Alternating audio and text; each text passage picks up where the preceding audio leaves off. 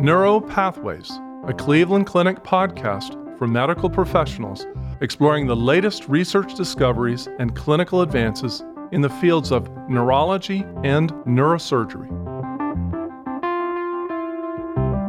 Welcome to another episode of Neuro Pathways. I'm your host, Alex Ray Grant, neurologist in Cleveland Clinic's Neurological Institute.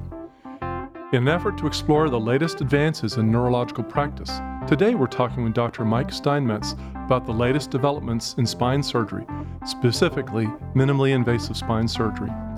Dr. Steinmetz is the chairman of the Department of Neurosurgery and spine surgeon in the Center for Spine Health in Cleveland Clinic's Neurological Institute. Mike, welcome to Neuro Pathways. Thanks, Alex. Happy to be here. Before we start, Mike, tell us a little about yourself, where you're from, where you trained, and when did you begin your career at the Cleveland Clinic? Sure. So I grew up in the Southwest. I lived the majority of my young life in El Paso, Texas. Never thought I'd ever leave the Southwest, but came up to the Cleveland Clinic to train in neurosurgery and put roots down and been here ever since. So I arrived here in 1999, left after residency, do a fellowship in Wisconsin, came back, and have never looked back. So I'm going on 20 years here at the Cleveland Clinic. And I'm sure you're enjoying the weather. The weather is great. Yeah, it's a big change coming from the Southwest. Lots of change. But now it's home. Kind of used to it. That's right. Well, good. Well, let's start off broadly. Can you define the term minimally invasive spine surgery for the audience? That's a great question, and it's often misunderstood even amongst us in spine surgery, and we really try to define what that means. But in a big picture view, what minimally invasive spine surgery is really a difference compared to traditional surgery in just the approach. So what we're trying to do is to be minimally disruptive to the muscles and soft tissues of the spine, but to gain access to the spine. So in essence, we can do any type of surgery we could do open, but through a much, much smaller corridor to minimize the damage. Now, what's important about this is when you talk to patients, they often view this as the skin incision. They want to have a quote-unquote Band-Aid surgery, a few millimeter incision, and that's minimally invasive. But for us, the skin incision really doesn't hurt. It's not that relevant. It's really what we do to the muscles down below. In a traditional operation, you've got to strip the muscle off the spine. It can be very damaging. But in a minimally invasive approach, we dilate up the muscles slowly so we have minimal damage to create that corridor. Mike, we know that back pain is one of the most widespread health problems affecting many Americans. Can you describe what spine conditions are suitable for minimally invasive spine surgery versus open approaches? Sure. Again, another great question. Now, you can pretty much do almost any surgery that we would do in a traditional open way in a minimally invasive fashion. But if you've got this hammer, so to say, with minimally invasive, not every patient is that nail for them. So there are differences with these approaches that we can do safely, and it depends on what the patient is presenting for. So let me give you a classic example with a patient. I saw a patient who had a pretty significant spinal deformity and had very bad back pain. So to treat that with surgery, that involves reconstructive spine surgery with a lot of screws, rods, removing bone through an osteotomy. That is not a classic minimally invasive surgery. That's in fact a maximally invasive surgery. But what the patient came to me for was a minimally invasive endoscopic foraminotomy, which is what they were told they needed. So it's not an issue of could it be done for the patient, it was just the wrong operation for that patient. So hopefully I'm answering that correctly. We can almost do anything open minimally invasive, but there are specific indications for it when it works well, when it shouldn't be done from a safety standpoint. So we've got to individualize that patient and the technique. It's not a one-trick pony, so to say. You've got to be able to customize it for the patients. And that's why coming to a center like ours, putting in a plug for our spine center, where we do open and minimally invasive, we can try to design the correct operation for that patient. And if we can do it minimally invasive, we sure will offer it. So I can imagine with what you've said, if I had to have a spine surgery, I would think with the less traumatic approach that you guys do with minimally invasive, I'd be feeling better after the operation and be up and moving better. But is that the main benefit of the minimally invasive surgery? Are there other benefits we should talk about? Sure. And I think what you just said is probably the biggest benefit of it is theoretically, if I approach your spine in a less damaging corridor, I should lose less blood with the surgery. And be less traumatic. So the thought is you'd have less pain and kind of that perioperative early outcome time point where you're up earlier, you're moving faster with less pain, I can get you back to work or get you back to life faster. So those truly are the biggest benefits. Now, in the literature, people have shown less blood loss, less pain medication usage as well. But again, I think in my own anecdotal experience, it's getting patients up faster, out of the hospital quicker, and not, in big lumbar surgery, not as much blood transfusion as well. Tell us about, we always like to hear about the latest technology in medicine. What are some of the latest things that you have brought to bear in minimally invasive spine surgery? So there's probably two, if we're looking at the latest advances. One has been endoscopic spine surgery.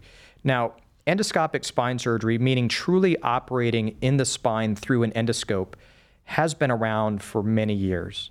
But it was largely, I'm going to call it a fringe procedure. Really, it wasn't done by traditional spine surgeons. It was kind of frowned upon because the techniques were done for probably not clear indications. The scope technology was not very good. The tools to be able to work through the endoscopes were not very good. And what we've seen probably in even the last 5 years has been some companies putting significant dollars in research and development into these endoscopic platforms. So now we have much better endoscopes. So our visibility and illumination is significantly greater.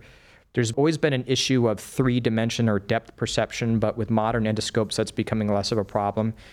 And now we have a wide variety of tools that are available to work through the endoscope and allow us to apply this to a much greater number of patients and indications. So my ability to not only do less invasive surgery, which is still cutting the skin, dilating up the muscles, putting a tubular retractor in and working through it, now I can do that through a much smaller endoscope.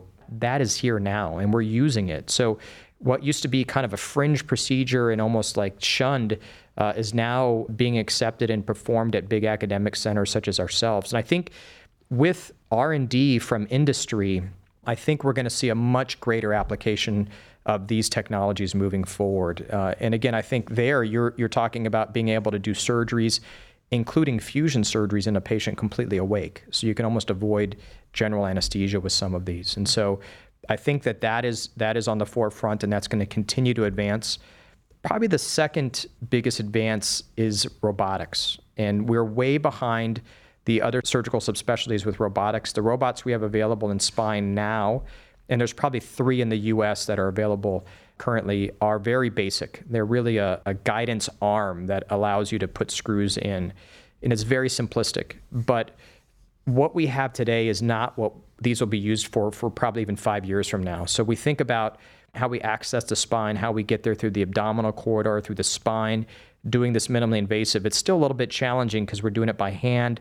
We're using often fluoroscopic imaging to do that. Now we're at a point where we could simulate or plan this operation on a robot and then use the robotic technology to gain access to the spine in a very, in a minimally disruptive way, and then help us guide surgery.